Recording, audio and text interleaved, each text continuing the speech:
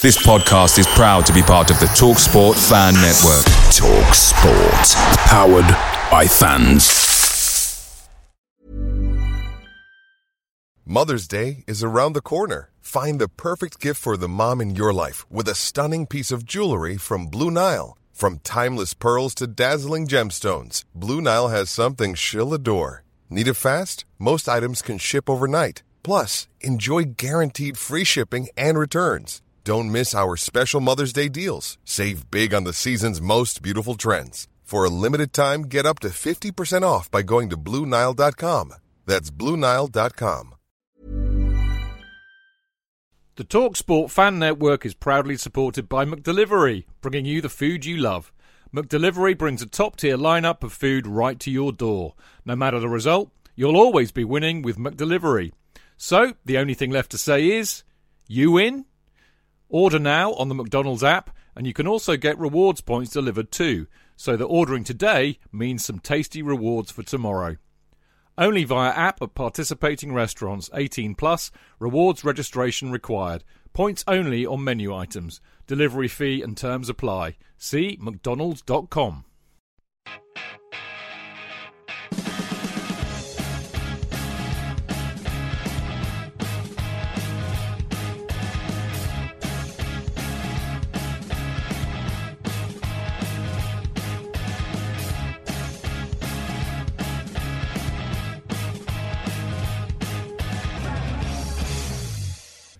Right, welcome to the Chelsea Fancast, fueled by Guinness, powered by Celery, the show that loves a big dummy.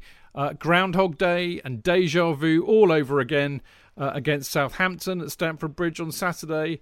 Stamford Bridge is becoming the football equivalent of Punxsutawney. Maybe we should have signed Punxsutawney Phil to play in central defence. Chelsea played some fantastic fluid football in the first half, with Werner grabbing two superb individual goals, and Havertz, Mount and Pulisic, or Pulisic if you prefer, buzzing around behind him. But as ever, Chelsea managed to shoot themselves in the foot not once, not twice, but thrice, as they let Southampton back in for a 3-3 draw. Now, it's easy to pick on individuals for mistakes, but the reality, as Frank Lampard knows only too well, is that the whole team has to defend. Furthermore, without Mendy and Silva, we had no choice but to resort to the defence that's been letting us down for over a year. So, really, we shouldn't be surprised that it all went Pete Tong. But there we go. The truth is that the defenders and the defensive structure of the side is quite possibly not good enough. And unless the current personnel improve, then we won't be challenging for the title, that's for sure. But the big question is, can they improve?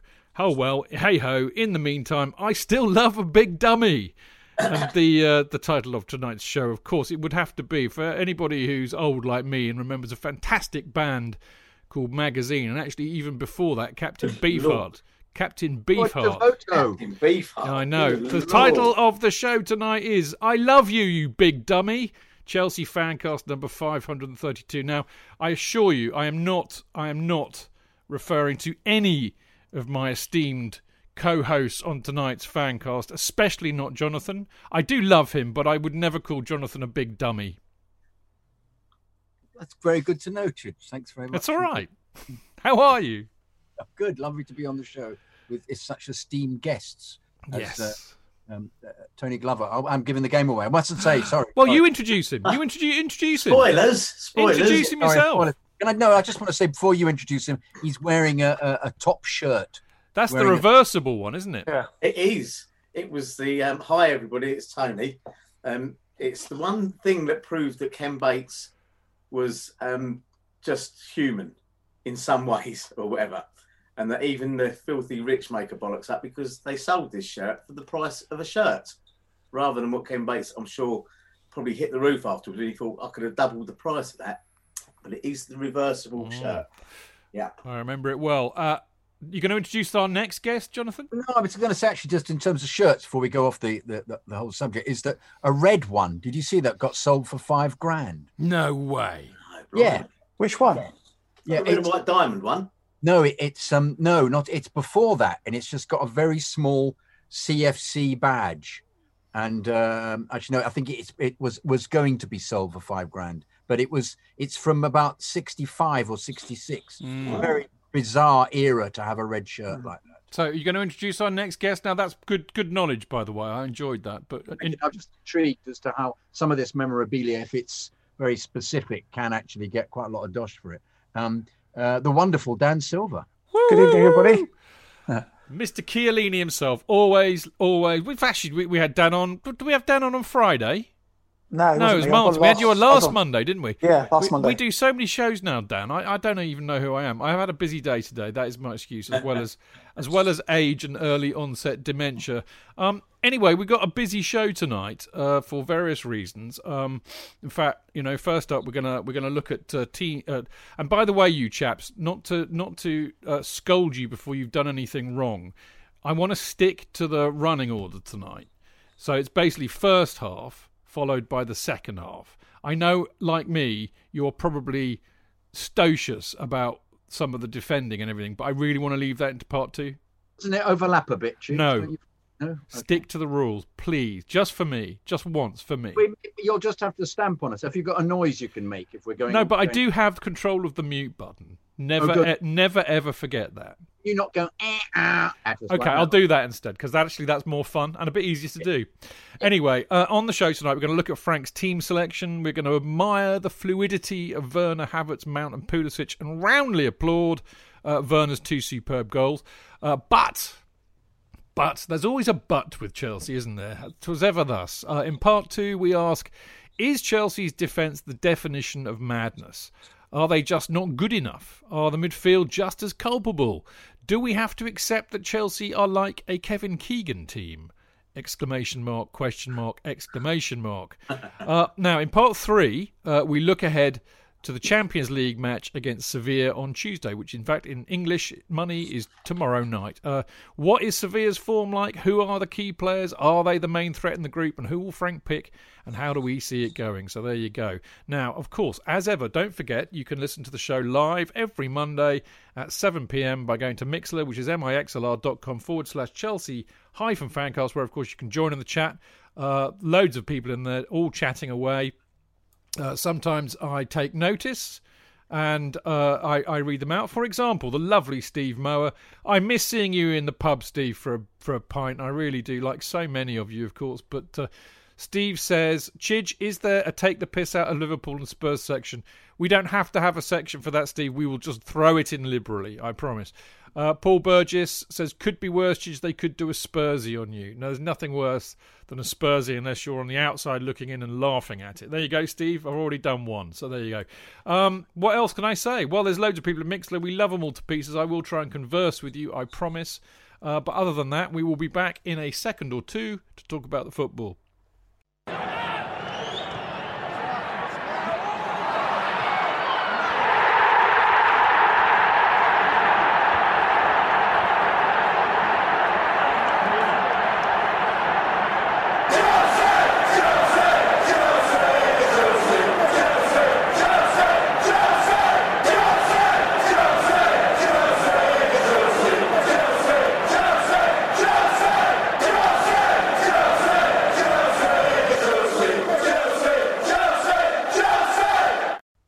Right, welcome back. This, of course, is the Chelsea Fancast with me, Stanford Chidge, him, Jonathan Kidd, him over there in the blue corner, Mr. Tony Glover, and, of course, the absolutely delightful Mr. Dan Silver.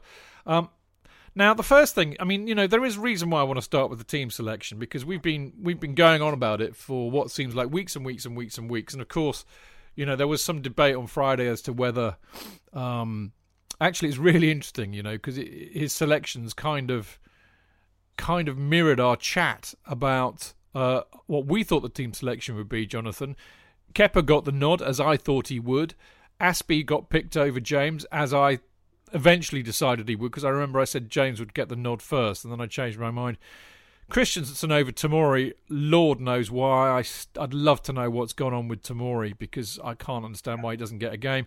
Jorginho starts with Conte, as we knew he would, in a 2, of course, and then we had... kind of, I would say, Mount accommodated by putting him on the left, which, of course, was the expense of Pulisic, who had to play on the right. And we had, Havertz playing in the 10. Great, love that. And we had Werner as the main striker. Absolutely love that. I mean, I wasn't too surprised, and I have to be honest, JK, you know, apart from my little kind of grumbling about Christensen and my grumbling about the fact we don't play 4-3-3, more of that later, I thought, well, that's all right. That's a decent side, and I like the fact that Havertz is playing, you know, behind Werner in a 10 role. I mean, what's wrong with that? The trouble, we're doing it with hope, aren't we? We're hoping that it'll work, aren't we? I mean, the very fact that on Friday when we did the preview, I was saying, well, he'll. I think I got most of the team selection correct in terms of the defence, but I didn't think he played James because he wasn't convinced with James the week before. Aspie, despite his dreadful crossing, we'll go on about that, which he still did on several occasions, is that much better as a defender. And I think we all agreed that we would have preferred Caballero in goal, but that he would pick Kepa. And I'm a bit worried about whether you're going to go at me if whether I'm allowed to say about team selection. Because I'll tell you what, JK, it's going to be a bit like the modern day assistant referees offside flag. You have to wait a bit before you do it. You just have to carry on until you know it's too late. Yeah, because not even with hindsight, picking Kepa is absolutely fucking ridiculous. You're not wrong. You can't argue with that, really, can you? No, I mean, say what you mean, JK. Yeah. I mean, given previous performances, Chidge. I mean, come on, you know. So you sugarcoat it now. You tell us straight. Because he's given away a goal a game practically every game. So and we're even having Caballero playing, we've had a defence that seems to be slightly more together than one than when you got Kepa. When Mendy played, we kept a clean sheet against Palace, and I mean, it could have been coincidence. It could have been that they just defended better and they had Silva playing, but. And I think through playing to move away from the defence, which we'll get onto later, I think that it's a mistake playing Pulisic on the right at the moment. I don't think he's quite come back enough from the injury. Well, his best position is on the left, JK. Exactly. That's my point. He therefore should be playing on the left. That was utterly peculiar. Didn't understand it at all. Should we ask the boys who've got bigger brains? No. They have bigger brains. I mean, they're not as funny as you and me, but they've definitely got bigger footballing brains. Oh yeah. Fighting talk, mate. And by the way, Tony, in just a quick tangent, because we have our little virtual pub, don't we, on a Friday, which is great. I can't show you because I don't want to move the camera, but I've got installed to my right a beer fridge. Fridge, mate. A beer fridge in the office. We're cooking. Anyway, I digress. Drop the biscuits in there as well. Well, only if you come round. I'll make sure there are cold biscuits for you. No, I don't eat them. I just wondered if you had them. No. Just I've got a very nice bottle of Merceau Blarney, which is one of the best white wines in the world. An Irish wine? No. It's in Burgundy, mate. And Blarney, you said? Blarney, Blagny. But the... Blarney, and it's the chateau. The chateau's owned by a friend of mine. That's all I'm saying. Was it an Irishman? No, he's not an Irishman. He's a Frenchman. He's a proper Frenchman. Anyway, I've got lots of beer in there. Anyway, Tony, and Dan. Yeah. Explain to us why Pulisic is on the right, not the left. Why does Mount play on the left and not Pulisic? I mean, there is possibly an answer for this that I might have, but I'll let it go for now. He obviously watches him in training, and I think most modern players don't want to be pigeonholed into being I am just this, I am just that. Whichever team you look at, most players can be fairly flexible. I mean, they may have a preferred position, but they can still do pretty well in other positions. So I'm sort of not unduly worried about that, because I would absolutely love Kevin Keegan. I'd love it if we could get back to the Robin Duff days when we had they just used to swap wings to piss the defenders off and confuse them, and you'd have defenders running around like Deal with a dog because they just didn't know which one of those two to get. Now if we can aim for that, and don't forget Frank was a child of that team, he was in that team, and he reaped rich benefits from what Mourinho had sowed by putting that policy in place. And I think maybe that's what Frank's trying to do. I think he may be saying, look, I'll bet you any money, like Pulisic is American. He won't ever go, oh man, I'm never playing in that. He'll say, you ask me to do a job, I'll go and do it. Because he is like Dill the dog. Yes, but I think he would want to do it. I think he would rather be on the pitch and asked to play somewhere that isn't his preferred position. He'd play in goal if you asked him to, mate. Well, I think we attach too much to, he has to play here. Anelka was a striker, but for me, some of Anelka's best games for us was when he played behind Drogba. Well, and he knew what ball to play into Drogba. He had, his goal instinct had blunted somewhat, but he knew how to play that ball into Drogba. He knew where Drogba would want the ball. So I'll be honest with you. I cannot believe the doom and gloom that he's just. All right. Well, we'll pause on that. You're going to get there we go. Tony got the first not Jonathan. Well, that's one for the memoirs. That one. Dan, this all sparked. It's funny how this crept in so early because I had a nice, lovely little Twitter chat with Paul Burgess after the game, and actually, this was a point that Paul made. He couldn't understand why Pulisic was right and Mount was left. I think we'd all agree that Pulisic is better if he plays on the left. Paul made a really good point. He felt that with Chilwell making, obviously was going to be making a lot of runs down the left-hand side, maybe it was best that if Pulisic wasn't there so they wouldn't get in each other's way and kind of count each other out. I thought that was quite a good point. My own view on this, which I do make in the running order, actually, so it's, even if I do say it myself, not a bad segue, although I've jumped a bit. I have to say that the fluidity and the movement of Werner, Havertz, Mount and Pulisic across the front was just the best I've seen for a long time. I thought it was superb. So in another respect, what Tony was saying, it doesn't really matter where they play because they're going to move anyway, right? Yeah, I mean, my thoughts were that Pulisic is still not match fit, and if you've got Walcott coming down the other side, Mount's got the ability to come back and track back rather than having Pulisic chasing back after Walcott and maybe not, potentially putting a hamstring. Maybe it's better to have Mount from a defensive perspective on that side. But as you say, that the transition from those 4-5 was fantastic. I mean, some of the movement, and we went to the third goal, and I'm jumping ahead. I'm moist still remembering. Yeah, I mean, that was just some incredible football, and the skill Pulisic had to feed it back into Werner didn't get enough mentions. I thought it was a brilliant. It was a beautiful goal, mate, wasn't it? Yeah, it was so beautiful. Just but then I know we'll get digressive. Then you got to wait for VAR to was Werner offside because his bollock was in front of the line. But it was the movement was actually. I looked at it and thought, his groin's offside. Apparently his left bollock hair was just offside. But no, just that movement is quite fluid. Although they're kind of, it's just a fluid sort of front four. But I agree, it was a completely wonderful goal. And in fact, let's be honest, that it's so obvious they are wonderful players. Yeah. We have got 5 wonderful players. Young one. This is a build. The front 5 is generational. Absolutely. Werner. I'm sorry, I can't talk about him. No, you can. We can go to Werner. Is fan-fucking-tastic. Oh yeah, that little. We could have had a hat trick. That disallowed goal. Oh, God, the energy, the running, the.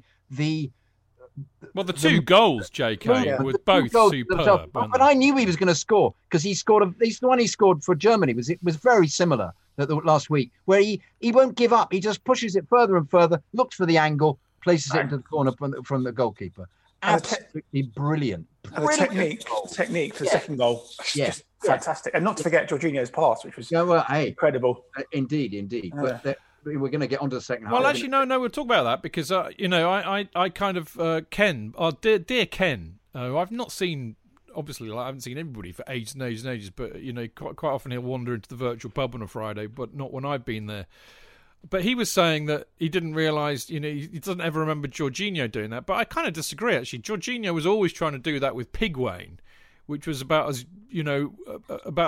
kind of sensible as doing a long ball to me and asking me to chase it. But it's an old move, isn't it? Because Luiz did it on several occasions. It was something that they worked out clearly that you can play that. But I'm beginning to worry about this modern football now. It seems to me you've only just realised, JK. Where have you been? Well, I've been hiding under the carpet because of COVID. Because of the fact everybody presses up so much. It seems to me that a long ball booted down the pitch appears to be the best way of attacking at the moment. Everybody goes into an enormous panic the second the ball booted down and run after at speed. Let's all go Wimbledon, mate. Howard Wilkinson. I was actually about to say that. I was about to say, why don't we in fact just bring Giroud back and have Werner playing off Giroud, and Giroud just goes, Giroud bashes into everybody. But I don't think that would work. I think I was about to say actually. Of course, it wouldn't work. No, but I think it works really, really well because you've got a striker like Werner. I can't remember who wrote this in the press today. I kind of obliquely was aware of it, but the fact that Chelsea have gone for a very different striker than the kind that they have been going for historically at the likes of, Costa, Drogba, big kind of, I can't think of the word actually, like bullocking centre forwards, if you like, who are going to be like a battering ram. Bovine. No, well, yes, I suppose so. But Werner is not like that at all, but he's very quick and he's very bright. He's just, that Tony, that first goal he scored, forget the one that was ruled offside, that dummy, fuck me. Where did that come from? To have the intelligence and the presence of mind. Do you know what it reminded me of? You'll laugh when I say this. But Pele, when he tried it in the World Cup in 1970, when he dummied the goalkeeper and it nearly went in. Remember that? It nearly went in, yes. Yeah. It was just brilliant. I do think, he's an impressive man. And I think Werner should be scoring more and all this sort of stuff. He's biding his time. He's getting used to the Premiership. And once he's got that, you've got your match fitness and then you've got your kind of Premiership sharpness. This is a different league and all this sort of stuff. And he looks an intelligent player who like Eden Hazard, once he sussed it, he's going to be deadly. And I think the same for Havertz and possibly Ziyech as well, who was a little bit off the pace. I thought Ziyech came on the wrong time for him, really, but I thought he looked a class act. Oh, yeah. He plays football as if he's Irish clog dancing. He doesn't move his arms around. I think he's not match fit yet. So do you know what? Because basically, I thought he stunk the place out. But I'm going to reserve. Oh no! Hang on. Let me finish. Let me finish. I'm flirting. Well, am I going to go at you? You can't.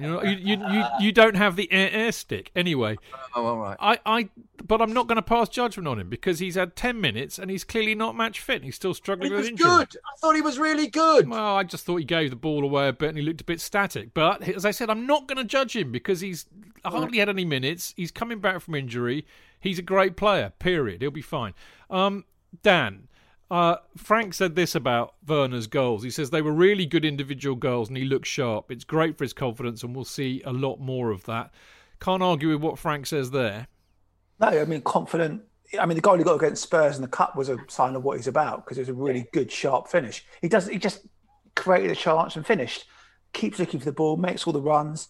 Just the wherewithal with that second goal. Lovely little chip over the goalkeeper. Yeah. Nod it in. It's going to be an absolute diamond, and a lot of our strikers haven't hit the ground running. It looks like he has hit the ground running, so he's going to go on to get 25 goals this season. That's a really good point, isn't it? We've had so many duff strikers. Torres, actually, do you know, there's somebody else also mentioned there's a bit of Torres-ness about the way that Werner moves, but it's just so great, JK, isn't it, to see a striker hit the ground running properly. Mind you, we've seen a few do that and they've still been shit. Morata springs to mind. Which Torres are we talking about? Fernando Torres. Fernando? Yeah, when he played for Liverpool, he used to play like that. Not for us, never not for us, man. Yeah. No. Yeah, good. I'm glad we've established because he was injured. They basically they sold him injured. Yes, caveat emptor should have been applied to that. I know completely. And we've got strange memories, haven't we? Because Morata started off pretty well because we were all extolling his praises about looking like Peter Osgood. And he somehow had an enormous confidence problem from then on and didn't score. And then he did. Yeah. He sulked. Absolutely right, Tony. That's exactly what happened. Yeah. Whereas in actual, sorry, dip in, Dan. I wasn't. No, I was just going to say the beauty is that Werner's not married, so we won't see him on Instagram drying his wife's hair. Fair play. I just want to move. I want to move this on to young Kai Havertz because I've trademarked the. He's now known as Havertz, he's silky smooth. I'm amending it this week, Jonathan, and you're going to love this. The other two might not remember this, but I never forget something like this. I'm renaming him Stroller Havertz, he's silky smooth. Okay. Stroller Graham. Yeah, I was remembering that. I was just about to say how unoriginal you're being. Oh, you are such a tit. I'm doing it as an homage. An homage to George Graham. Yes. Well, because I just think the way that he moves, he's so languid and easy on the eye. And I love the fact that he's getting more into it. But Dan's got his hand up, and I'm not gonna. He's got something on his mind. Yeah. What's on your mind, Dan? It gives us a bit of height in midfield because a couple of times he's winning balls in the air in the midfield because we haven't any, Kante and Jorginho are not particularly tall. So it's good having some in midfield who can win headers. Well, you're right, Dan. Yeah. He goes for headers as well. He's actually flipped on quite a lot as well. Yeah. It just looks so smooth and comfortable. I'm not surprised he's so highly rated. He's effortless. Yeah. He's a real kind of just a beautiful footballer. He needs to go for it, Tone. I'm ready for it. Go on. The fact that their first goal was his fault. Totally. Completely his fault. Absolutely agree. Having said that, though, we pushed up so much. That was in anticipation that there was nobody behind. So. Well, you could also say, I mean, it was pretty. I mean, I think this is the trouble. I mean, we've all watched football for a very, very, very long time, haven't we? And we've all seen this happen before. Mind you, not a huge amount for the early days when I went to Chelsea. It has to be said, but hugely, hugely, hugely talented players. Who just know that they can do things that very few people can do, can quite often get caught like that because they just think, well, he's not going to tackle me. I'm too good. I'll just put it through his legs. But actually, sometimes you do. And Oscar was amazing. Yeah, and he got himself into trouble there. I mean, to be fair to him, he did try and get himself out of the doo-doo, but this is the beef I have with Havertz, no pun intended. I think he does need to beef up a bit. He looks a bit lightweight. He was easily brushed off from those challenges. But the other thing I was going to say, JK, was that, you could also say that Christensen and Zuma were admiring Ched Adams' pass instead of actually doing something about it. No, that was my point, is that there didn't seem to be much support in that situation. I mean, perhaps they presumed he was going to it was his third attempt, wasn't it? He got caught and then beat the player and then got caught again and beat the player, and it was the third player that got him. Yeah.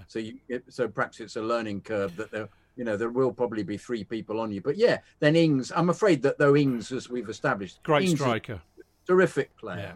Yeah. So you give him a sniff, but that's what you're going to get, So I just sometimes the other teams will just score a good goal. Oh, Ings is a good striker. I've had this conversation with you so many times. Not every goal. You're sick of it, aren't you? You're sick of having these conversations with me. I don't blame you, mate. I'm tired of this. It's sloppy defending. Sometimes it's a good goal. But Tony, what game it would be.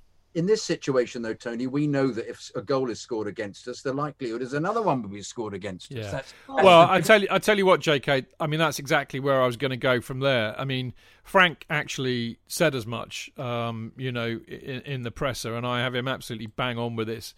It was a really, really, really bad time to concede to them. We were 2-0 up. We should have been at least 4 or 5 up. We were all over them like a rash, playing really, really, really well.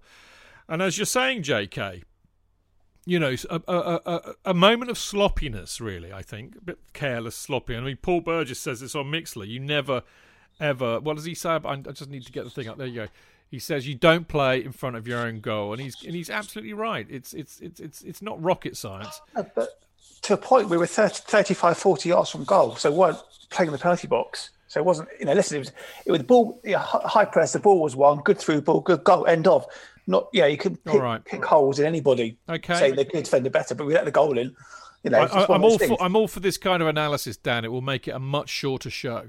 Yeah, it was straightforward. He got robbed. Good through ball. Ings was on it quicker, in between the gaps between the defenders, which has always been the problem. Ran the keeper. Good finish. That's what Ings does. It's just one of those things. A copy of a goal my team let him play in walkie football last week. Well, much slower pace though. I utterly commend your brevity on the issue and your no-nonsense approach. Maybe if we had a bit more of a no-nonsense approach in defence and in midfield, like you two show on this show, we would be better off. Now, something else that is absolutely no-nonsense and is about as proper Chelsea as you can get is the absolutely wonderful CFC UK fanzine. Now, obviously, it's a bit of a ritual for us lot, certainly, to wander up Fulham Road on a match day, have a chat with Dave and Marco and everybody else who's there, people I miss hugely, and buy a copy of the fanzine when it's out. But of course, we can't do that anymore. But do not panic. There's a new one out, came out last week. It's really good. There's some great stuff in there by some really, really good writers. And you can get it still digitally by subscribing online at cfcuk.net, or you can get it by post, as I have. You pay £2, which includes first-class postal delivery. If you want to subscribe to the hard copy and get it by post, then send your address via email to cfcuk@gate17.co.uk, and you can pay by PayPal, I believe. Now, we're already getting into the debacle in the defence, or not, as Tony and Dan would have it. But I suspect they'll probably agree with me and JK in part 2 when we look at what I'm describing as the definition of madness. I'll leave you lot to figure out why in a minute.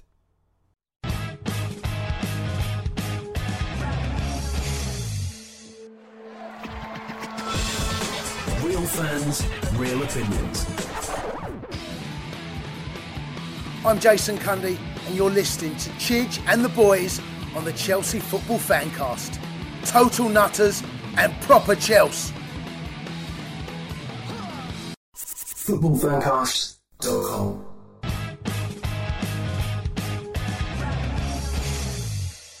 Right, welcome back. This is the Chelsea Fancast. We're now in part 2, and I am Stamford Chidge, and Mr. You've had a bit of a kind of a... It looks like a kind of a retro 1970s kind of bonehead haircut, JK. It's quite impressive. Have I? Yeah, I think so. Oh, thanks very much. It's just my hair's grown. You're not being cast as a villain in a Minder-esque type piece or something. Oh, like I'd love to be. I love to be Chidge because I could give it. No, but it is. Don't you think, chaps? He is looking a bit, Yeah. Chelsea boot boys, hello. Out in a lineup. Yeah. Put Harrison on him, I think it's the glasses that kind of.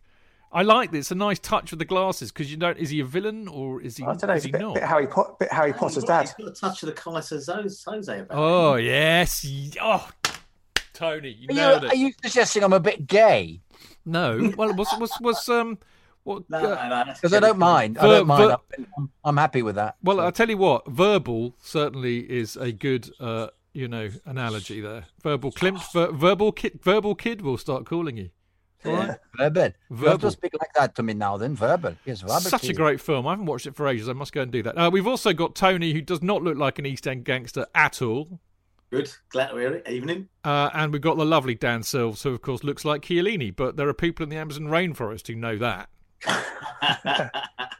Especially the people who've yet to be undiscovered in the Amazon rainforest. He's the problem with the Tottenham. Somebody posted an interview with him. It was Jake. It was Tony. It was Tony. And it's you, man. It's just unbelievable. Over to our man on the spot. It's uncanny. This is the problem with the Tottenham. Yeah. Lovely stuff. Now, we've also got a whole load of reprobates in from Mixlr, as we always do. I mean, I can't tell you how much I love these people. I mean, they come in on a Monday night when they probably got far better things to do than listen to a bunch of idiots like us waffling on for hours on it. And then still they come, and I love them for it. Good to see you all in there. Now, we are going to lower the tone slightly, as Chelsea, in fact, did in the second half. Yeah, it was all going so well. I mean, as I said, we all know this. We've all been watching football long enough to know that goals change games. And Southampton scored on about 42 minutes, so that certainly let them back in. And then, as always, Chelsea managed to shoot themselves in the foot. I mentioned this before we went to the break, didn't I, about the definition of madness. Now, the definition of madness or insanity is doing the same thing over and over again and expecting different results. I think that this well-known axiom sums up Chelsea's defence rather perfectly because, we play the same defenders, week in, week out, apart from when we have Mendy and Silva, and you still get mistakes. I mean, I've got to be honest. I'll bring you in first, Dan. No worries. But thanks for a bit of a rant. No, that's all right. After me, you can have as much of a rant as you want. But I'm actually not going to have much of a rant at all, really. I mean, I just think that for that second goal, Zuma and Zuma and Kepa were criminal for it. I mean, it was an appalling back pass. But then, here's the thing. We know Zuma's got 2 left feet, so it was always it was an accident waiting to happen. Why Kepa didn't go with his hands or his body? Okay, he probably didn't want to give a penalty away, to be fair, but, Pickford's getting dog's abuse for clearing out Van Dijk and ending his season. But, Kepa dives the other way and jumps out of the way. I just don't understand it. Anyway, I'm enough because I've lost the ability to speak, so I'm going to give it to Dan because he wants to have a rant, JK. The ball went through his legs. Did you see that picture from the other angle? And then Christensen slid in and completely. Dan. Listen. Think with Kepa, he's under the microscope the whole time. He did make 2 good saves, but that's the word of the goalkeeper. You make one mistake. I think he was sold down the river with that, actually, Dan, to be fair. And the third goal was just, one of those things. He was never going to get near it if he dives. But no, I just think my point is more about the defence as a bigger picture. It's probably the worst defence we've had under the Abramovich era, and the 63 goals in 40 games that Lampard's let in is appalling. I mean, Conte with Cahill, Luiz, Alonso and Moses let in 35 goals. Sarri let in 40 with 25% of those coming in 2 games when he had Rudiger, Luiz, Alonso and Kepa, who had an okay first season. We keep changing defence every week. There's no stability. It is very hard to have a good... The beauty of our teams where it was always going to be Cole, John Terry, Ivanovic, Carvalho or Gallas. So there's a very solid team. This defence is not solid. We've got Chilwell, who's very good left back. We've got Reece James, who's not even got 50 top-level games in him. Azpilicueta, who's not the force he was. Silva's got to play as much as possible. Then you have to pick one of Zuma or Tomori next to him. Christensen, I don't think is good enough. He's not aggressive enough. He was invisible. He's just not good enough. If you play him in a 3, he's great because he's got a bit of protection. In a 2, he's not tall enough, strong enough, or aggressive enough. I don't think he's good enough for our team. I would have Zuma or Tomori alongside Silva. Give these young players some experience because game management is what we need, is what Frank alluded to in the. Should I tell you what, Frank? I've got a few Frank quotes here. I think they're Frank quotes. No, yeah, I'm just trying to discern what are Frank quotes and what is my waffle. But the first one, Frank believes that Kepa made 2 really good saves in the game, which I agree with. He did, and even though people's eyes will be drawn to the second goal, it wasn't just him at fault for that. I agree with that. He says every goalkeeper has to be strong mentally at the top level. Yeah. Lampard says he and the players are frustrated and disappointed this evening. For the 3rd equaliser, he feels we turned the ball over to concede the free kick far too easily. He doesn't say far too easily, but I'm adding that. And then the second ball led to the goal. Absolutely. Why Havertz didn't pick up Walcott, who moved out as the free kick was taken. So, I mean, this is the thing, Dan, just to pick up on your thought, and it's like, talk about bloody Groundhog Day. We talk about this most weeks. I think there's a real issue here. I mean, it's bad luck that Mendy got injured and Silva was jet lagged. Another good reason why international football should be put in the bin. Because we know that the defence played really, really well the last time we played when we beat Palace, I think.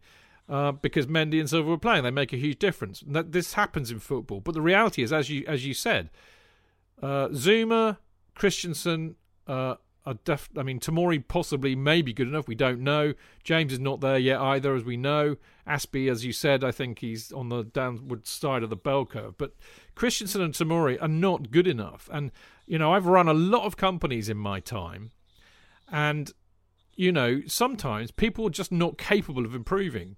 I keep hearing all the time on Twitter, well, it's all Frank Lampard and bloody Jody Morris's fault because their coaches are supposed to make them better. Their coaches are supposed to improve them. Well, that's all very well and good. You've clearly not worked in many companies because sometimes you get people just so fucking useless at what they do, so utterly stupid that you have to manage that.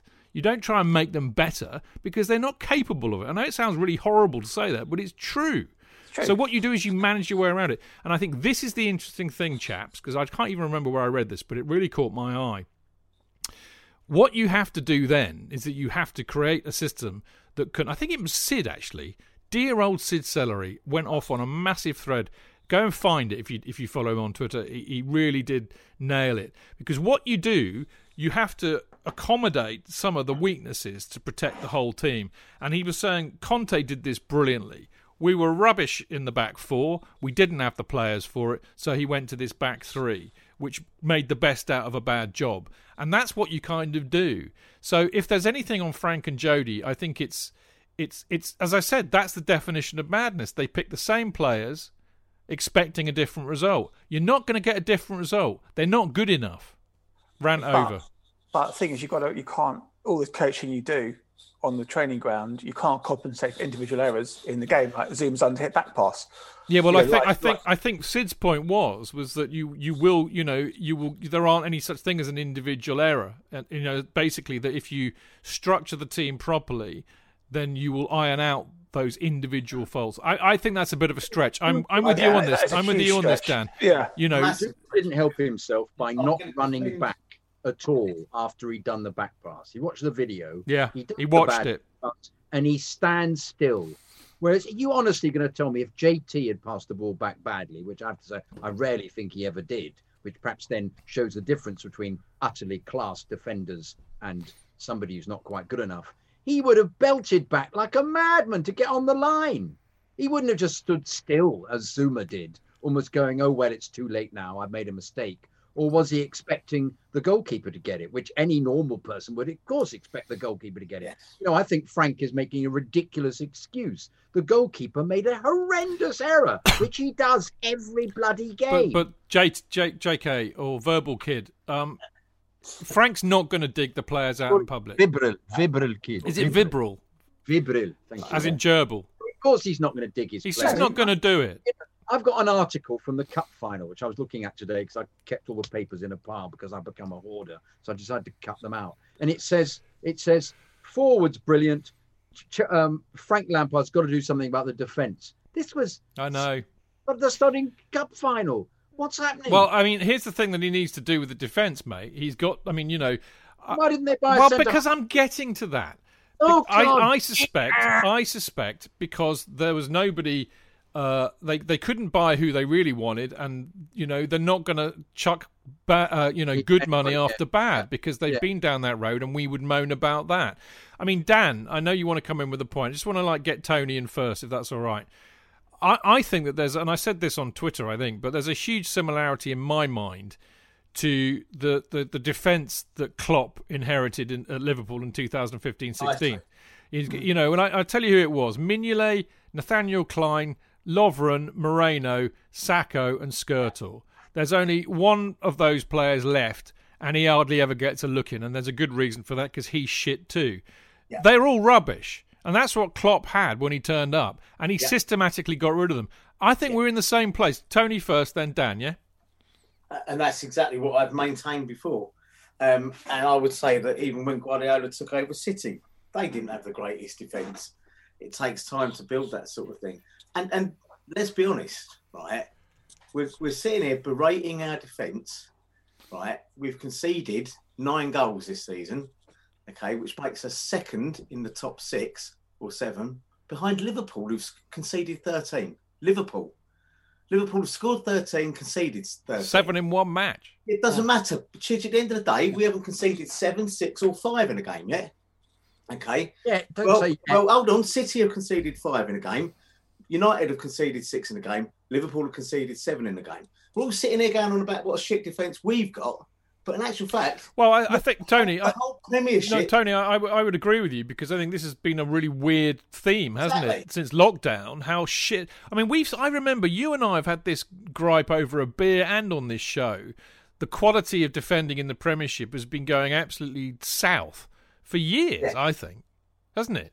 Yes, exactly. And maybe the lack of a crowd is altering, maybe the pressure isn't on from the crowd or whatever. It's making fantastic, entertaining football. Yeah. When was the last time a Mourinho team conceded 3 goals in the last 10 fucking minutes of a game? Yesterday. Exactly.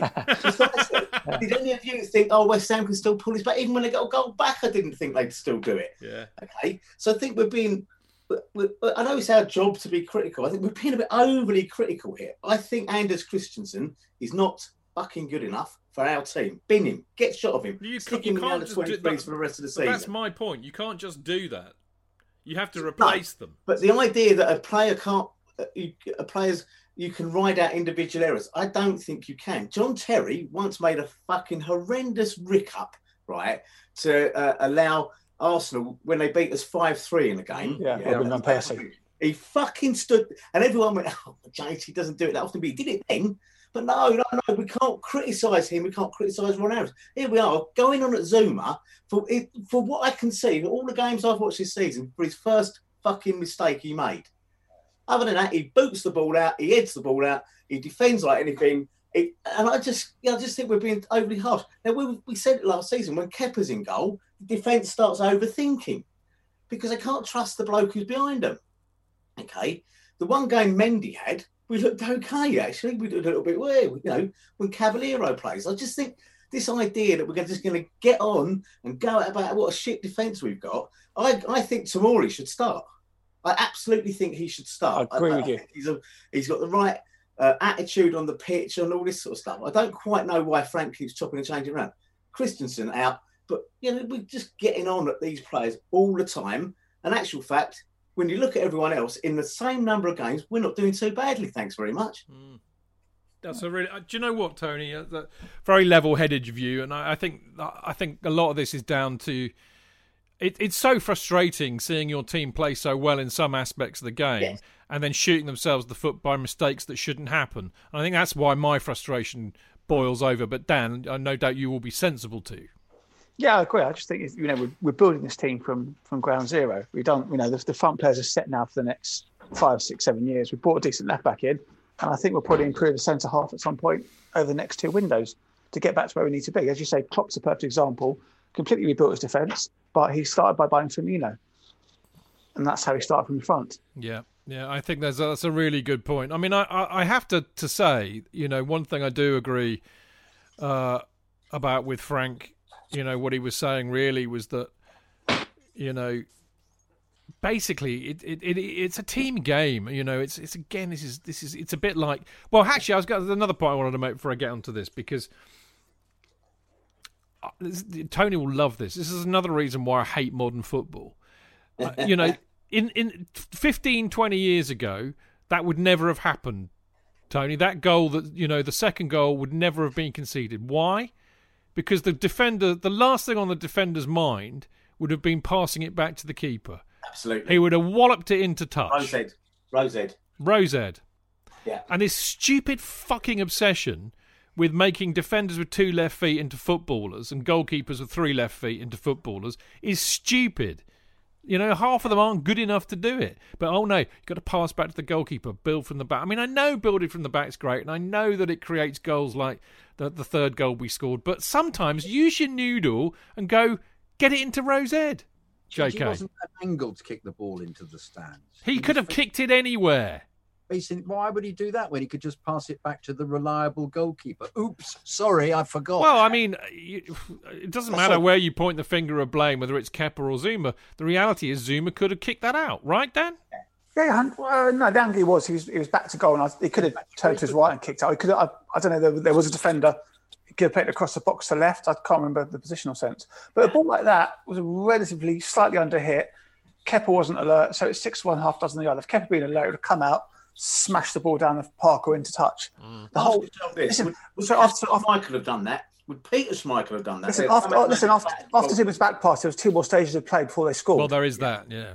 Yeah, so it wasn't entirely down to Zuma. But, rather than blaming the individuals, which is an easy thing to do, I mean, there is a sense that it's a team issue here. And, I mean, this is almost sacrilegious to say it, JK, but I thought Kante had quite a poor game, actually. I thought he was sloppy and he gave the ball away too much. And I kind of wondered whether he is carrying an injury again or just tired from the French thing. I mean, I know there's a wonderful website called the Physio Room that gives you really good info on current injuries. And they were saying in the week that Kante had a muscle injury. So I was quite surprised to see him start.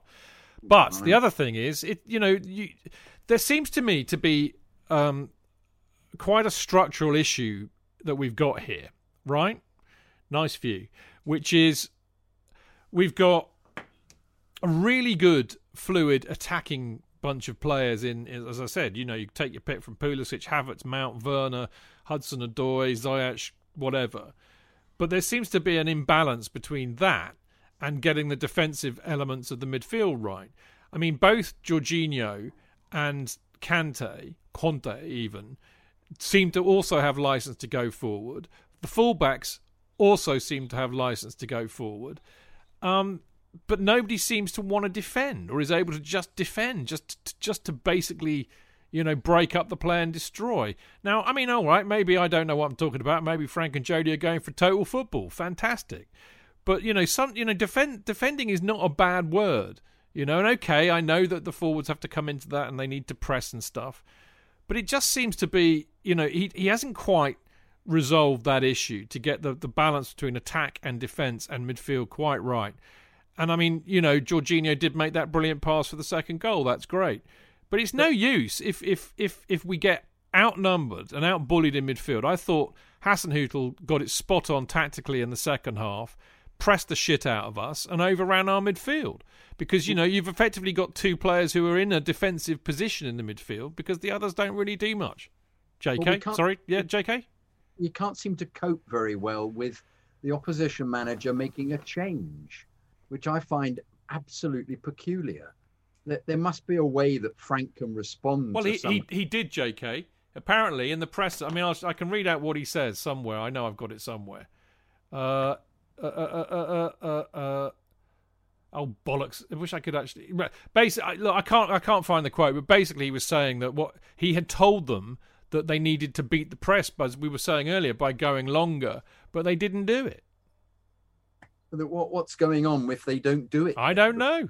Because all that happened was that other than the response for the third goal, which was brilliant, which you then thought, why can't they do this more often? They struggled, and they seem to be the fact that they can't turn this round, having been completely in control of a game, is a pattern that we keep seeing. So the two big things for me at the moment are Frank's inability to change it three things. We're not scoring enough goals when we're completely in charge of the situation. He can't deal with the opposition manager doing something simple if he can't get the message across. And three, they can't defend. So as a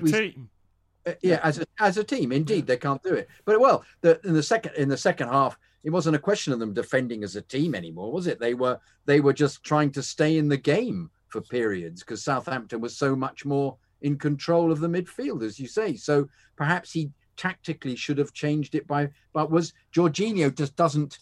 Jorginho was actually further and further back, playing a centre back in the second half, which I found very peculiar. I mean, I didn't quite understand what was. Call me old-fashioned. Sorry, Tony, but call me old-fashioned. But I actually wrote this in my notes at the time. But when Havertz scored that third goal, I would have. I mean, clearly I'm a genius and I've got all my UEFA A, B, C's and Z license badges, whatever. But that aside, I would have brought on Reece James, brought him into the midfield, and I'd have taken either Pulisic or Mount off. I'd have gone three in midfield. Yes. Because we were getting overrun even before we scored that third goal, Tony. Absolutely, couldn't agree more with you. I think that's the game management thing that Dan alluded to earlier on. I think we were. This is going to be highly, highly unpopular, this view, but to me, if you have a passive captain, right. That's where I'd look at it. I'm sorry, but Azpilicueta doesn't say enough in the game. He's a good player, but Dan alluded to waning powers earlier on, and I think that's probably true. John Terry, when he was captain, was a gobshite all of the time in players' faces, other players from the other team and our players. That's what captains should be doing. And I'm afraid when the performance drops off like that, I want someone going around almost. Not cajoling's too kind a word, but I'll use cajoling the players to, get their asses in gear, okay? Because he's the eyes and ears of the manager on the pitch, and he just doesn't do enough for me in that sense. You're absolutely right. We could have shored up the midfield. We could have probably done away with one of the, Pulisic or Havertz or whatever, or even Werner or whatever. Maybe brought Giroud on because he's a bloody good defender. He's in the Drogba mode, isn't he?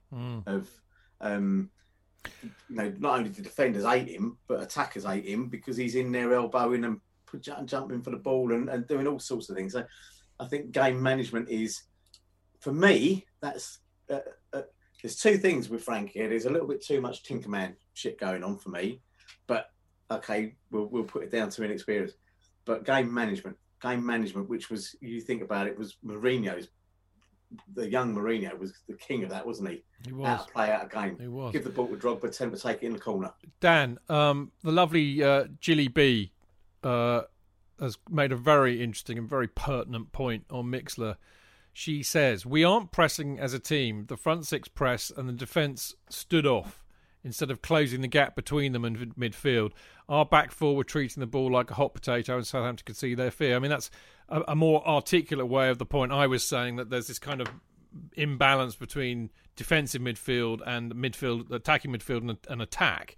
And there is a bit too much of a gap there, I think. I absolutely spot on in my book.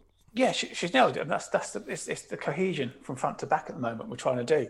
I think going forward, we're going to scare loads of people, but we need to get that, get the keeper in, get the defence settled, and a settled defence week in, week out. Tweak it for the odd Champions League match maybe, but Premier League is our bread and butter.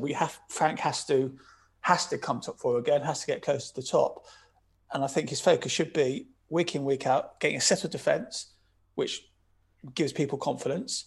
Sort out who's going to play the 2 or the 3 behind the attacking players, and just go with that week in, week out. As Tony said, Tinkerman.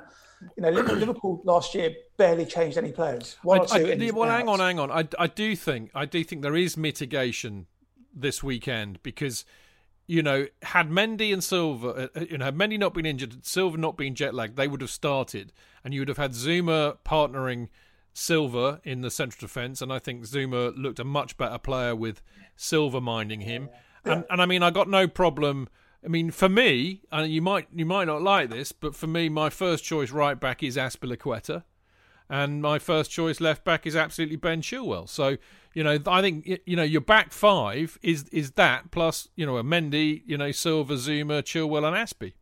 Well, that depends on how much, because you need a better attacking fullbacks, because Aspie can't cross for shit. Yeah, but he can fucking defend, mate. Yeah, I know. Well, that's why I think Reece will need to learn the defensive side of his game. Yeah. And I think with a settled back four, and he's got Silva, because Silva probably play on the right of the back four, won't he? I'd imagine. So with Silva coaching him, look, Dan, it's organising. It's a decision to make, I think. And I think we said this right at the beginning of the season, didn't we? We said there's a decision to be made here. Is this Aspie's last season? Will this be the season that James comes in and takes him over? But James has got to prove it. Now, okay, I hear what you're saying. You're saying, well, it's no good, Chidge, just putting him in for a game or two because he's not going to get any consistency doing that, and I agree with that. But I still think that Aspie's a better defender, JK. Saw something in him, didn't he, to drop him, despite his brilliant. I mean, he was brilliant for England, just whipping all those crosses in. He was superb, and then unfortunately decided to have a go at the referee, which was also superb, absolutely superb, absolutely correct. Quick point on that. One of the Dan? Quick point. I think it was Liam Toomey said on one of the podcasts that it's so unlike Reece James. He's very, very quiet normally, quite unassuming. So to see him get that angry was a good thing. Yeah. So it's a positive, but the knowing what that referee was like, he's probably sure to get a red card for doing that. Yeah, that referee was one of the worst. It's the kind of referee that clearly VAR would have helped him out, to say the least. But no, I think, yes, he also revealed his naivety by James by giving away the ridiculous block that he made on Bertrand for the free kick. Now, the very fact that once again we can't defend a free kick from the set position where we've given away so many goals in the past. I don't think that was a free kick, mate. It was soft. Yeah, he hardly touched him. Yeah. Well, he hardly did, but nonetheless, Bertrand went down, and he had physical contact with him, and he looked. He ran into him. I know, but nonetheless, it's experience. It's game management. I think I'm more talking about the free kick itself. All right, he gave it away, but we are incapable of defending a ball being whipped over. And once again, Zuma got his head to it, didn't kick it far enough. No, hang on. I'm not having that. I thought Zuma did everything he had to do. That's on Havertz. That is on Havertz for not following Walcott out. I'm afraid I would have a go at Zuma because I think he needs to head the ball further away from those situations. He's still heading almost into the danger area. You know that. He did the best that he could, mate, and I don't think you can have it. I'm not. Yeah, but we're not looking for players to do the best. Yeah, but I'm sorry, but you can't. You cannot control. They gave another goal away from a free kick in exactly the same area. Therefore, it's terrible. Yeah, but I'm sorry. You can't guarantee. Oh, I'm going to head the ball 50 yards out of danger. It just doesn't work like that. The science and the dynamics of it don't work like that. There are seconds to go. The biggest culprit was Havertz for going to sleep, not following Walcott out. Rule number 1, it's about winning the second balls, and we don't do that enough in the defence. No, but I think the point I'm making isn't rather than blaming people here. The point I'm making is that once again, we gave a goal away from exactly the same area that we give goals away from, regardless of who was to blame. You can pick out the blame, but they should be organised enough so that doesn't happen. For God's sake, it's the same position. It's just at the edge of the penalty area, 10 yards away. The ball is whipped across. We don't defend it well enough, and a goal is scored. Yeah, I mean, I just thought it was clever by Walcott, but Havertz should have been wise to that. And I think I see too much of that in the side generally. They do go to sleep a bit, and it's a real concern. We are a nice side as well. Yeah, that's another issue. We do need a bit of bite, which is probably where you're heading into with one of your next items. Well, I was going to talk about it. I mean, it's a toss-up, really. I mean, the Kevin Keegan thing's a bit of an anathema, really, but there is a point to be said that, at the moment we do need to score more goals, because we're going to concede a lot. And as I said, until they can replace some of the people who are not good enough, then I think this is going to happen a lot. Although I do think, as we've all really been saying, that we know what the best 5 defenders are, give or take. You've got Mendy, Silva, Zuma, Chilwell, Aspie, James, Zuma, Tomori. That would be most of our preferred selection. But yeah, the other point I wanted to make was, kind of going back to the midfield and our ability to break up play and defend. And from everything that we're told, the club absolutely, without a doubt, want Declan Rice. Yeah. And the reason I bring this up again, because I know the transfer window's gone, dead and buried, but it's coming back pretty soon because of the weird timing of the season. It is. But I wonder if maybe this bloody club have learned, and maybe a bit like Liverpool did with Van Dijk, they've decided this is who we want, and we're just going to wait it out. Dan? Yeah, but that again is lack of experience. This team's got no experience in it. Declan Rice, very good player, but we haven't got an experienced player. I mean, maybe Silva can play alongside him, but this whole team lacks balls, lacks experience. I would want him in the midfield, though, Dan, not in defence. Midfield. I've watched a couple of West Ham games this season. I watched that one yesterday, intensely and deliberately kept an extra eye, if you like, on Declan Rice. And he played well for England. And yesterday he got nutmegged by Harry Kane for I think it was the second goal. Can't remember now. Yeah, I think it was the second goal when his son got the first or whatever. And there was a touch of the Gary Cahill and John Terry. I'm not letting that get to me about him because he didn't let his head drop. He played superbly after that. I think he's got the right attitude. I think he's captain material. I genuinely think he's captain material.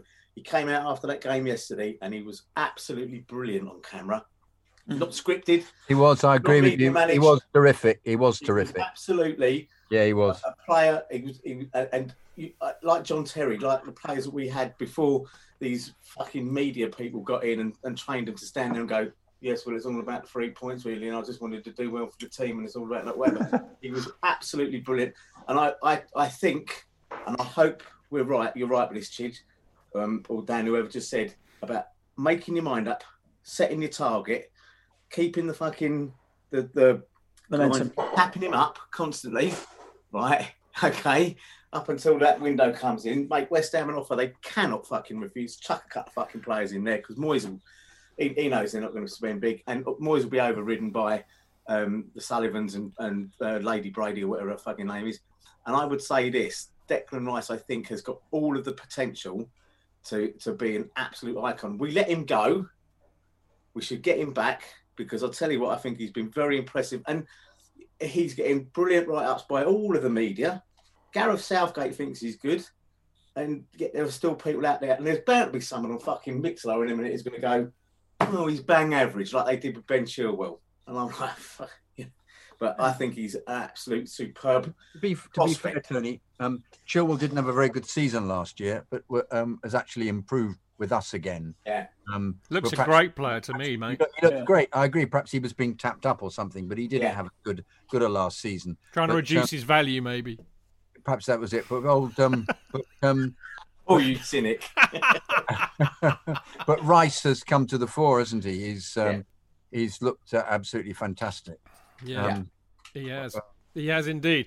All right, chaps, enough of all of that. Look, I'll tell you what, I'll leave you with this, because I do feel that it's really interesting, isn't it, actually? I mean, we're all on Twitter, and to be honest, I do ignore most of the Herberts on there, but there are some really pretty sensible people on there.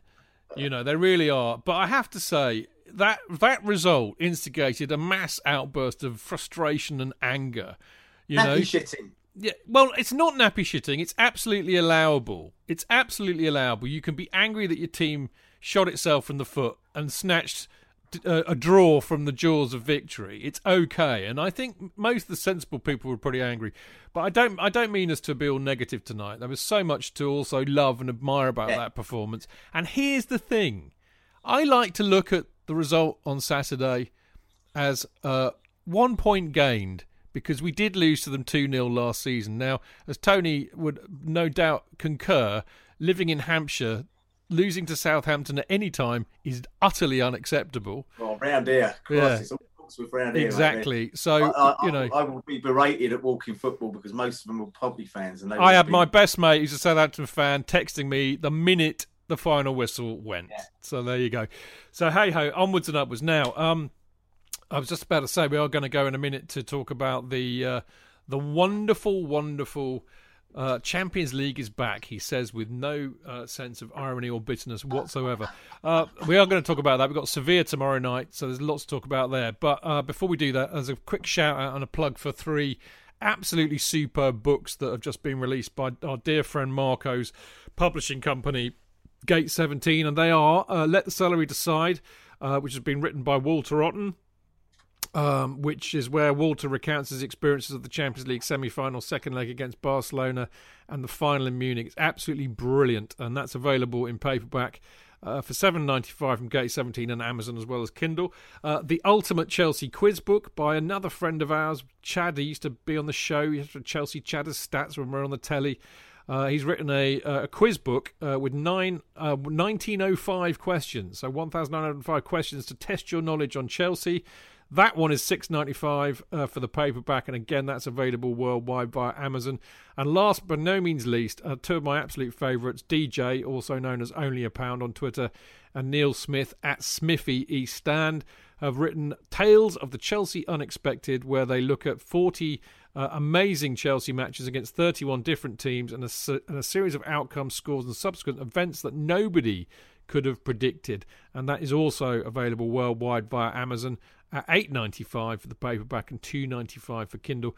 I will shortly at some stage be doing an interview with Chad about his quiz book and Smithy about the Tales of the Unexpected, so look out for those. We will be back in a second.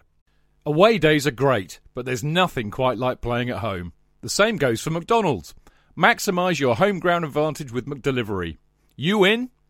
Order now on the McDonald's app. At participating restaurants, 18 plus, serving times, delivery fee and terms apply. See mcdonalds.com. Cheech. JK, in all the years you've been following Chelsea, you hardly ever miss a match, home or away. But how would you feel if you couldn't be there and it's not on TV? Oh, Chich, I'd be bereft. Inconsolable. The thought of missing my beloved Blue Boys live. It's all too much.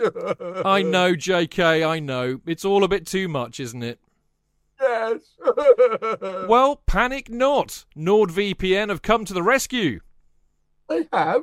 Yep, NordVPN allows us to watch any match, even if it's not on live TV here. They do? Yeah, they do. With just one click, they switch your virtual location to a country which is showing the match, and they act as your cyber bodyguard whilst online, protecting your personal data and sensitive info like card details and passwords. Oh, wow, great. But yeah, I bet that'll cost me a fortune. Actually, JK, it's only the price of a cup of coffee per month, and you can use your account across 6 devices. It's a bargain, JK, and best of all, no more tears for you. Oh, thank you, NordVPN. I'm so happy I could cry. Where do I sign up, Chidge? Well, to get the best discount off your NordVPN plan, go to nordvpn.com/Chelsea Fancast. There's no risk with Nord's 30-day money-back guarantee, and you'll help support the Chelsea Fancast. The link is in the podcast episode description box.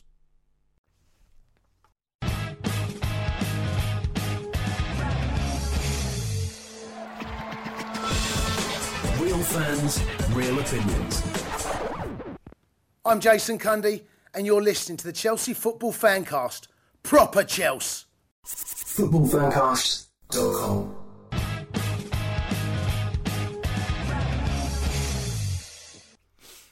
Right, welcome back. This, of course, is the Chelsea Fancast with me, Stamford Chidge, the world-renowned voiceover artist, mimic, singer, dancer, actor, and bon viveur, Mr. Tony Glove. Sorry, Jonathan Kidd.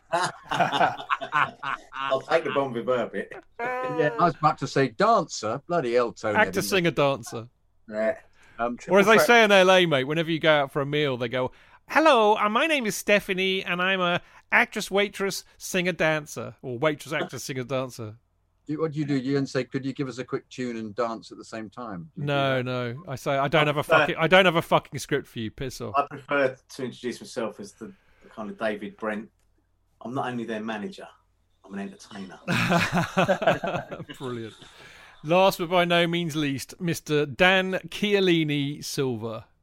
Hello. Lovely to see you, mate. It's great fun. Apart from the fact we're all a bit touchy tonight, it's been fun. Now, you're a national treasure, JK. You what? You're a national treasure. He is. He is a national treasure. Gate 14, mate. You're a national treasure. He is a national treasure. Kiddo. Kiddo. In the mixer, mate. All right. So we've got.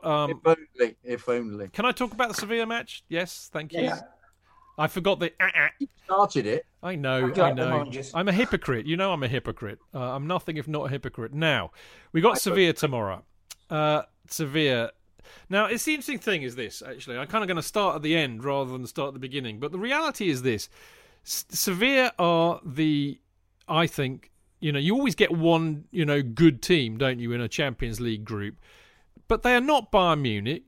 They're not Barcelona. They're not even Atletico Madrid or Real Madrid or Juventus or what. This is, they are a decent team, but they are not like top tier, top level.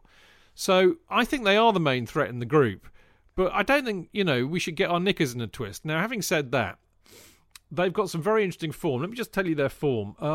Interestingly enough, their form in La Liga, is about as patchy as ours is, really. They're in 10th at the moment, behind, I think Barcelona are only just above them. But their most recent match was against Granada, where they lost 1-0. They drew 1-1 with Barcelona, who've not made a brilliant start to the season. They beat Levante 1-0, and they they beat Cadiz 3-1.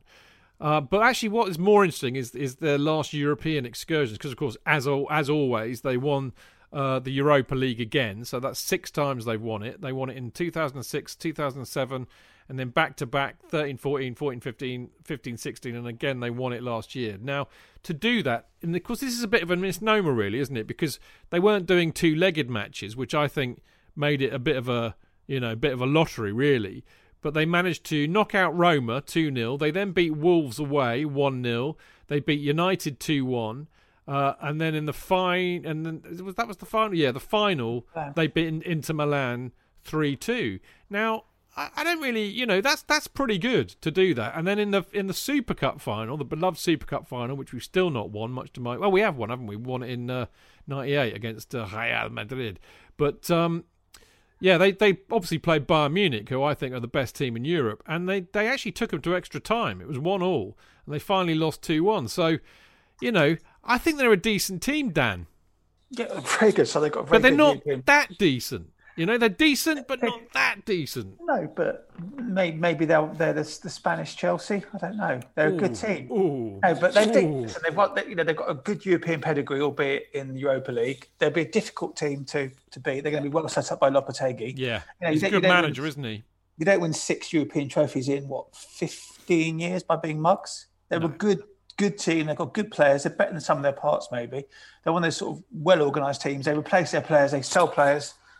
They've got a great kind of, factory of players that come in, get sold for profit. They're bringing somebody else. I think it'll be between us and Sevilla to top the group. I think tomorrow's result is going to be key. Like we found with Valencia last year, if we start with a bad result, it does make it difficult to try and top the group. But then top of the group doesn't necessarily mean you're going to get a better draw. Well, we haven't got Ross Barkley playing for us anymore, though. Remember? So. Well, I think it's a good analogy actually, and I kind of have Sevilla about the same level as Valencia, really. And of course, I thought we played pretty well that night. Actually, I can't remember. I think maybe we were on the end of a bit of a thrashing, but we got away with one, and we could have got away with it even more had Barkley not missed that penalty, which he would never have done playing for Aston Villa, of course. So it's important that we don't lose, and I think that's always the case with the first, Champions League match. Do not lose the first match. Now they've got some decent players. Diego Carlos in defence, Jules Koundé, whatever it is, Koundé maybe it's Jason Koundé in Spanish or something. I don't know. Jules Koundé, he's out. Yeah, he's out. He's got COVID, mate. Yeah. He's got COVID. Now he's one of their best players. He's certainly their best defender. So that's good that he's out. But they've also got some interesting players that we'll know and love. Jesus Navas, ex-City in defence. Fernando, ex-City in midfield. They've just signed Ivan Rakitic from Barcelona. He's a good player. Yeah. And up front, they've got Lucas Ocampos. An Oompa Loompa, maybe. I don't know. Ocampos, he's a good striker. Argentinian, scored 17 goals last year. And Luc de Jong, who's a Dutch kid, is another good striker. So, they've got some decent players, JK. Yes, they may be too decent for us. You think so? Well, I don't know. I don't know. We got Kai Havertz, mate, and Timo Werner.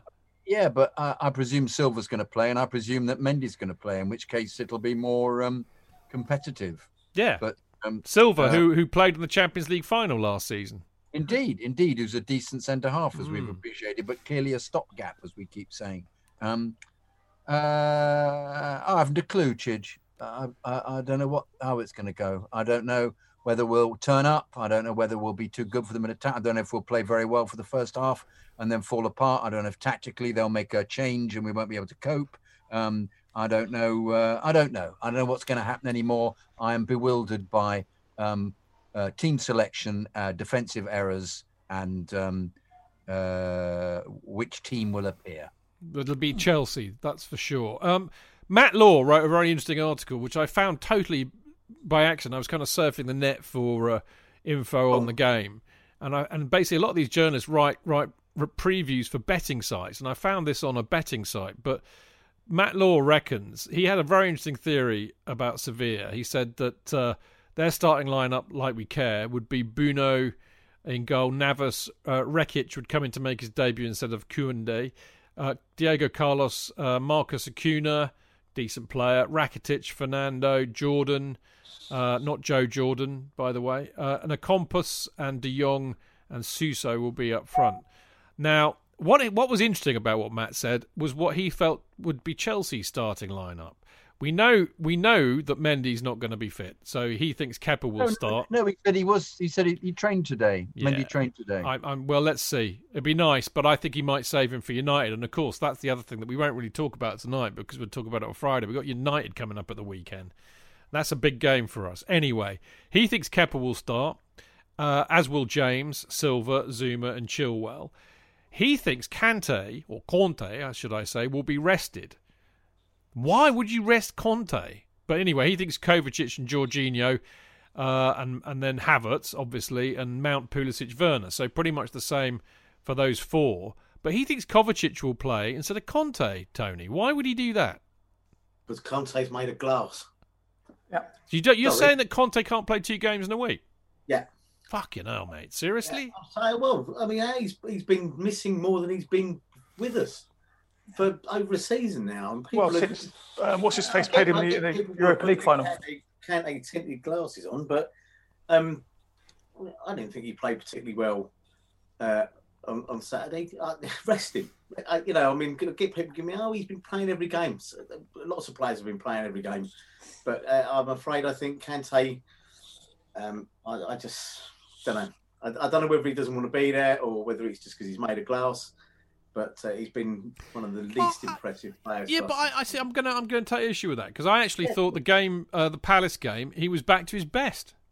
Thought he looked fantastic in that. I don't think he was that good on Saturday. I agree with you. I think he had a poor game by his standards. Yeah. But I think against Palace he was fantastic. Yeah. I mean, I don't know. I think you probably want to go and put a team out, and I mean, I'd be inclined to start Giroud tomorrow straight away and just say you want someone who's going to be a bit of a battering ram. I think you want some steel in midfield, and Kante's not offered that lately. That's just my view. You're entitled to it, mate. I'm not digging you out for that. Just a bit surprised, really. Dan, what do you think? I mean, he's not been the same player since he played. Sarri played him in the Europa League final. He just keeps getting these niggling injuries, which are really going to affect your full match fitness. Yeah. I mean, what's more important? Sevilla on Tuesday and Man U on Saturday. Man U. Yeah. Don't you think? I would say, with respect to Sevilla, look at the two teams on paper. You think you should be able to get a positive result without Kante against Sevilla at home. I think they're not to be underestimated. No, they've got some not good at all, players, and they're a good side. Difficult to play against. Yeah, I mean, I like Kovacic over Jorginho. I think he's much more. He can travel the ball a lot better than Jorginho. I think when he gets the ball, he can move forward. I mean, maybe he might just throw Exchange into centre mid. Maybe. I mean, I know it might be a brave move given it's a Champions League game. The thing about Sevilla, chaps, is that they are a difficult side to play against. I mean, but they'll cheat. They'll cheat as well. Let's not. I was going to get into a very racial stereotype there, and I won't. I'll avoid that pitfall. But they are a difficult side to play against because they're good at keeping the ball, and when they lose it, a bit like a lot of Spanish teams, they work very hard to get it back. And Lopetegui's a good manager. He used to manage Spain, of course. So, they're not going to be easy at all. It's going to be a tough European match. And we've got our record against the Spanish sides recently has not been too bright at all, So, I don't know. It's going to be a tough one. It's going to be a tough one. It really, really is, I think. I see that they lost their last game to Granada. They did, but they rested a lot of players. This is the other thing about these sneaky Spanish teams, Tony. I like Granada. Yeah, they take service you get when in your colour set from Granada. That's right. They'll have VAR, won't they? There'll be VAR. Sorry to interrupt your gag. I'm sorry there, mate. Sorry. She's looking with absolute disgust that I managed to get that in. No, I'm not. I'm actually just. Well, would I ever be disgusted with you, Tony? Really? Probably not, but anyway. I mean, there'll be VAR. I think we'll win. Depends on the referee. The referee may be dreadful as well. The way these things are at the moment. Yeah. Some of these referees, depends if they get across that. Is VAR in play for Champions League? Yeah. Of course it is. Always is. Do you look at me like you're doubting me? No, I'm not doubting you. I seem to recall from what my memory of last season was that it was used. It was better. Well, don't you remember the Ajax match and we got that goal ruled out that was a goal? Yeah, but didn't they have the referees actively encouraged to go and look at the monitor and stuff? Yeah, well, like that's true. They're a bit more averse. They're less averse to doing that than our lot are, which is not a bad thing. Got some stats for you here that you might enjoy. This is our 29th season in European competition and 17th in the Champions League. We've won our Champions League group 11 times, although we finished runners-up in the last two in 18 and 20. Chelsea's last four Champions League campaigns have ended in the round of 16. In 2019-20, obviously, we were beaten by Munich. The 2-1 victory at Atletico Madrid in 2017-18 is our only success in our last 10 fixtures against La Liga clubs home and away. 5 draws, 4 defeats. I told you we'd have a bit of a problem with La Liga sides. We're also going to be hope to avoid 3 consecutive defeats in Europe for the first time. We've only lost the first match in a Champions League campaign twice in the 16 previous seasons in the competition, winning 10. That was Basel and Valencia last season. And the Valencia defeat is the only one in our past 14 Champions League group games at Stamford Bridge. We won previous 9. Now, here's the thing. This is something for you, Tony, because I know you want Giroud to start, and this is why he shouldn't. Timo Werner has been directly involved in 9 goals in his last 11 Champions League appearances, obviously all for Leipzig. 7 goals and 2 assists. So there we go. I have to be honest, Tony, I'd start Werner all day long at the moment. All day long. He's so good. Also, he played more centrally on the weekend, didn't he? Which is something we've been talking about before. Because when he played, I know he comes in from the wing, but if you put him centrally, that's where he played for Germany during the week, and where he played, where he seemed to score most of his goals. And I think we were having to deal with it because of the injuries. Now he's got such good supply. I reckon we'll score. We'll score tomorrow night, several. I'm just worried about how many we'll concede. Kevin Keegan, eat your heart out, mate. Yeah. So that's maybe this is the perfect segue, JK. Maybe we should start talking about how we think it might go. I mean, I think that Matt Law's pretty accurate with who's going to start there, Dan. I think. He doesn't get it wrong often, and he's obviously got people in the know who tip him the wing. So I won't be surprised if that's the team. I think. Go on, mate. Sorry. Go on. There was something on social earlier saying that Mendy was fit and was going to play, but we'll see. I mean, I wouldn't necessarily risk him with United on the horizon. I'd rather go to Old Trafford with Mendy than Kepa. Yeah, I exactly. I mean, I think if Mendy is not fit, he will pick Kepa again. He was very quick to say Kepa had, made good saves, and you can't blame him individually. So I think we will have him. Who knows? What are you gonna do? What are you gonna do? But yeah, I think I think Matt's probably quite right with that. If I had, as I said, I said this a minute ago, but I would have Kante really starting, because I think he's too good to leave out, in spite of what Tony says. And as I said, I do agree with the Southampton game. I don't think he was at his best there. So unless he's got a minor niggle, which is what the physio room was saying, then I would start him. I think Jorginho, deserves his place. I thought, he does add something.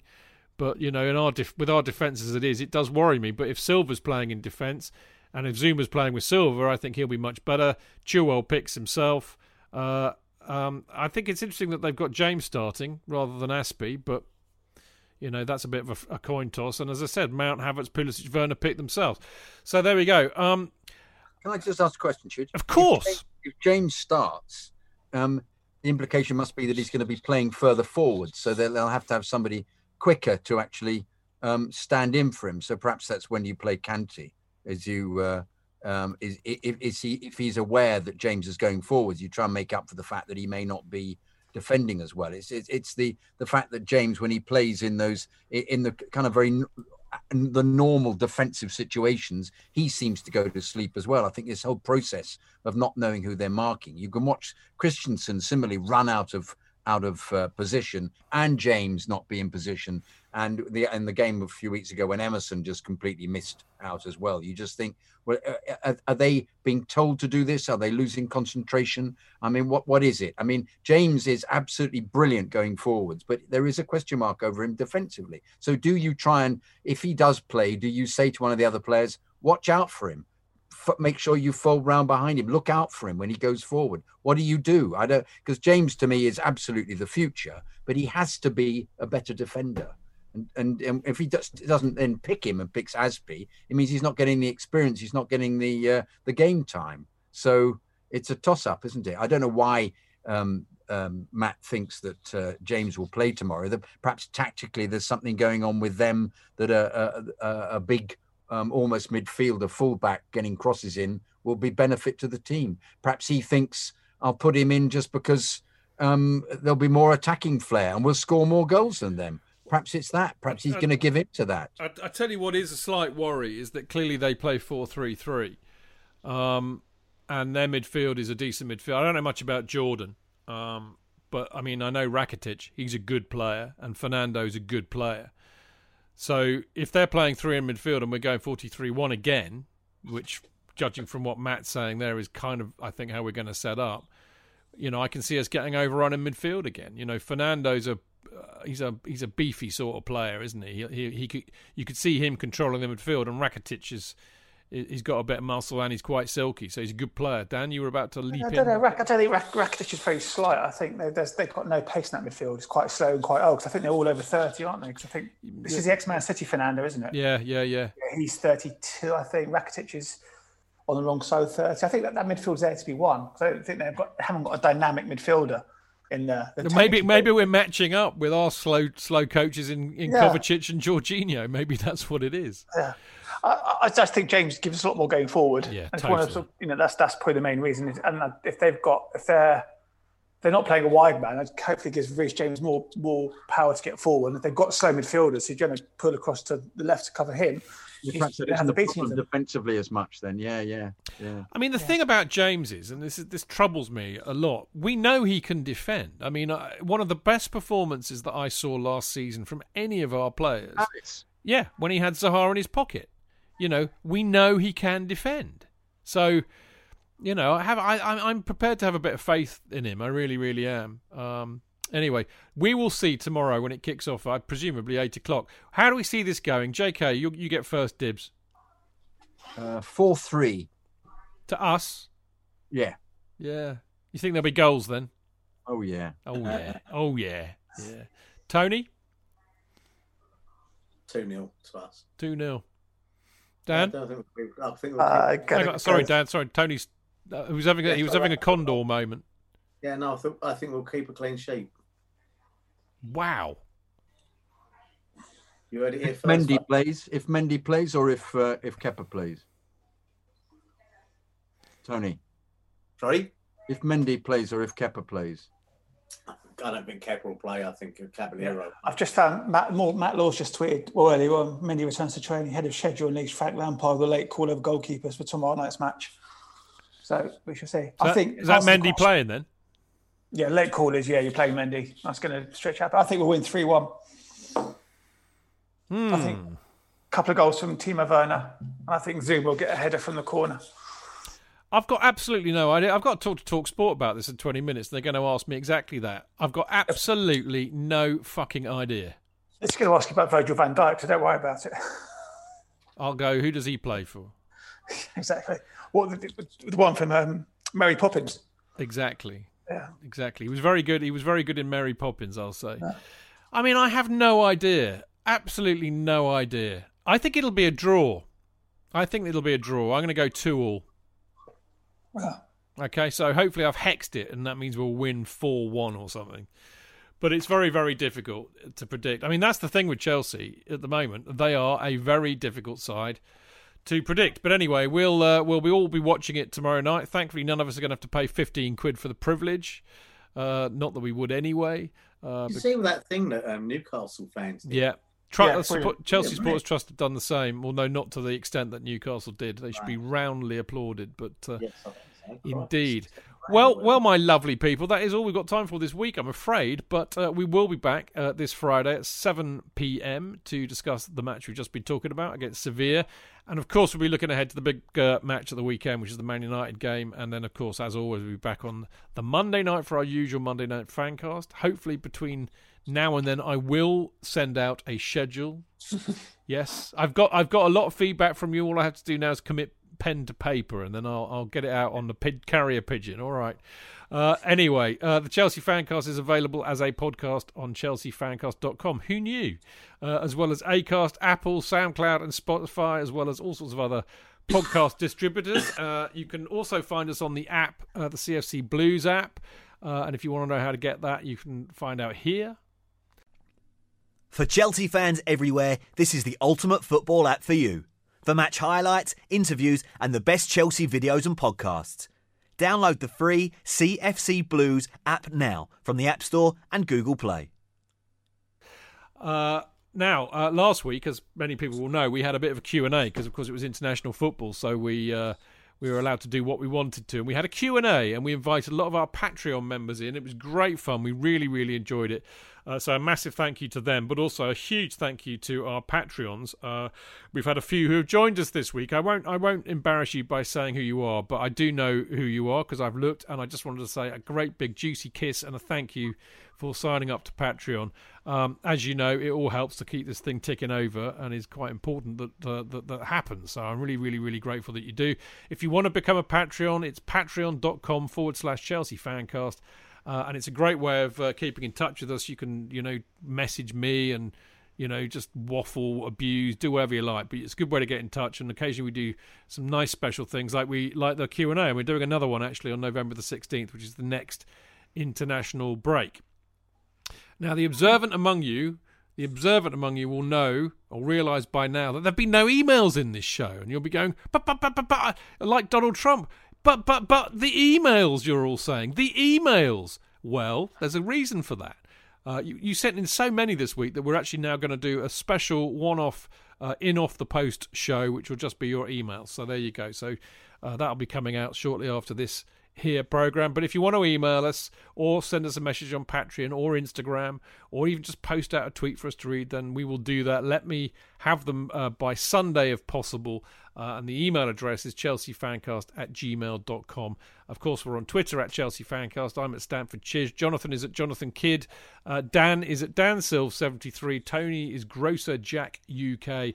And don't forget to follow our Instagram and Facebook accounts with the same handle. So there you go.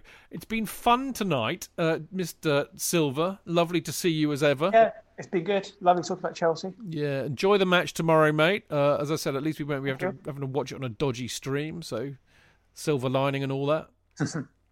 Yeah, no, I'll be going to the pub, I think, to watch it. Oh yeah, you still got the pubs open in your manor? Yeah, still open. Yeah, well, I assume so. I mean, I think so. If not, a legal stream. Okay, well, I've got my beer fridge here already for tomorrow, so I'm happy. Tony, were you going to be watching it at home? Are you? Or? Oh, yeah. I'll have me feet up, and I might treat myself to a glass of Merlot. I've actually got to tell you, this is a couple of years ago. A Leeds fan and I had a debate on Twitter, and we ended up sort of agreeing about lots of stuff. And he follows me. And he's tweeted this tonight, okay? He's switched on Sky to watch the Leeds game. But apparently it's been replaced with a Virgil van Dijk injury special. And I've just gone, welcome to the Premier League, mate. Seriously? Yeah. Well, they haven't. They've obviously just... what it is when you tune in to watch your team, Chidge? And then you get nothing but Liverpool or Man United and all this sort of stuff. And then just about 2 minutes before kickoff, they go, oh, right, here's the teams for tonight. Yeah. I think that's what they've done, but he's not used to that, not being in the Prem. And I've just said, you get used to it, mate. Disgraceful. If you're not in red, Sky hate you. Disgraceful. Tony, as always, mate, lovely to see you. I know that you've made a lot of people happy tonight by returning. Good to have you back, my friend. Yes, it's good to be back. Back and have a rant. Yeah, good stuff. Lovely to see you. We'll see you again soon. And as for you, Mr. Kidd, an absolute delight as always. Oh, thank you. I was a bit sweary, actually. I was more sweary than Tony. You were actually. Yeah. Both in the good and a bad sense. It's amazing. Yeah. You were swearing in your praise and you were swearing in your condemnation, mate. Yeah, good. But there you go. Good to see you, JK. Really enjoyable. Thanks. No problem at all. Lovely to see you all. Lovely, of course, to see all the wonderful people in Mixlr, without whom we would be rather shit, I expect, but there you go. Anyway, thank you all for listening. See you next week. Until then, keep it blue, keep it carefree, and keep it Chelsea. Up the Chelsea!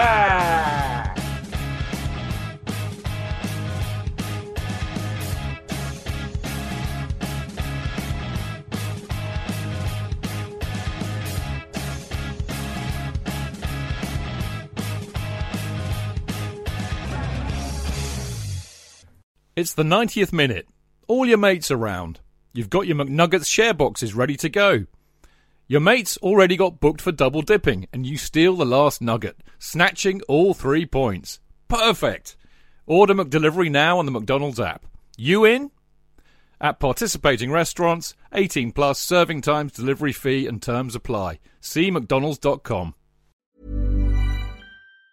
Even on a budget, quality is non-negotiable. That's why Quince is the place to score high-end essentials at 50 to 80% less than similar brands. Get your hands on buttery soft cashmere sweaters from just $60, Italian leather jackets, and so much more. And the best part about Quince, they exclusively partner with factories committed to safe, ethical, and responsible manufacturing. Elevate your style without the elevated price tag with Quince. Go to quince.com/upgrade for free shipping and 365-day returns.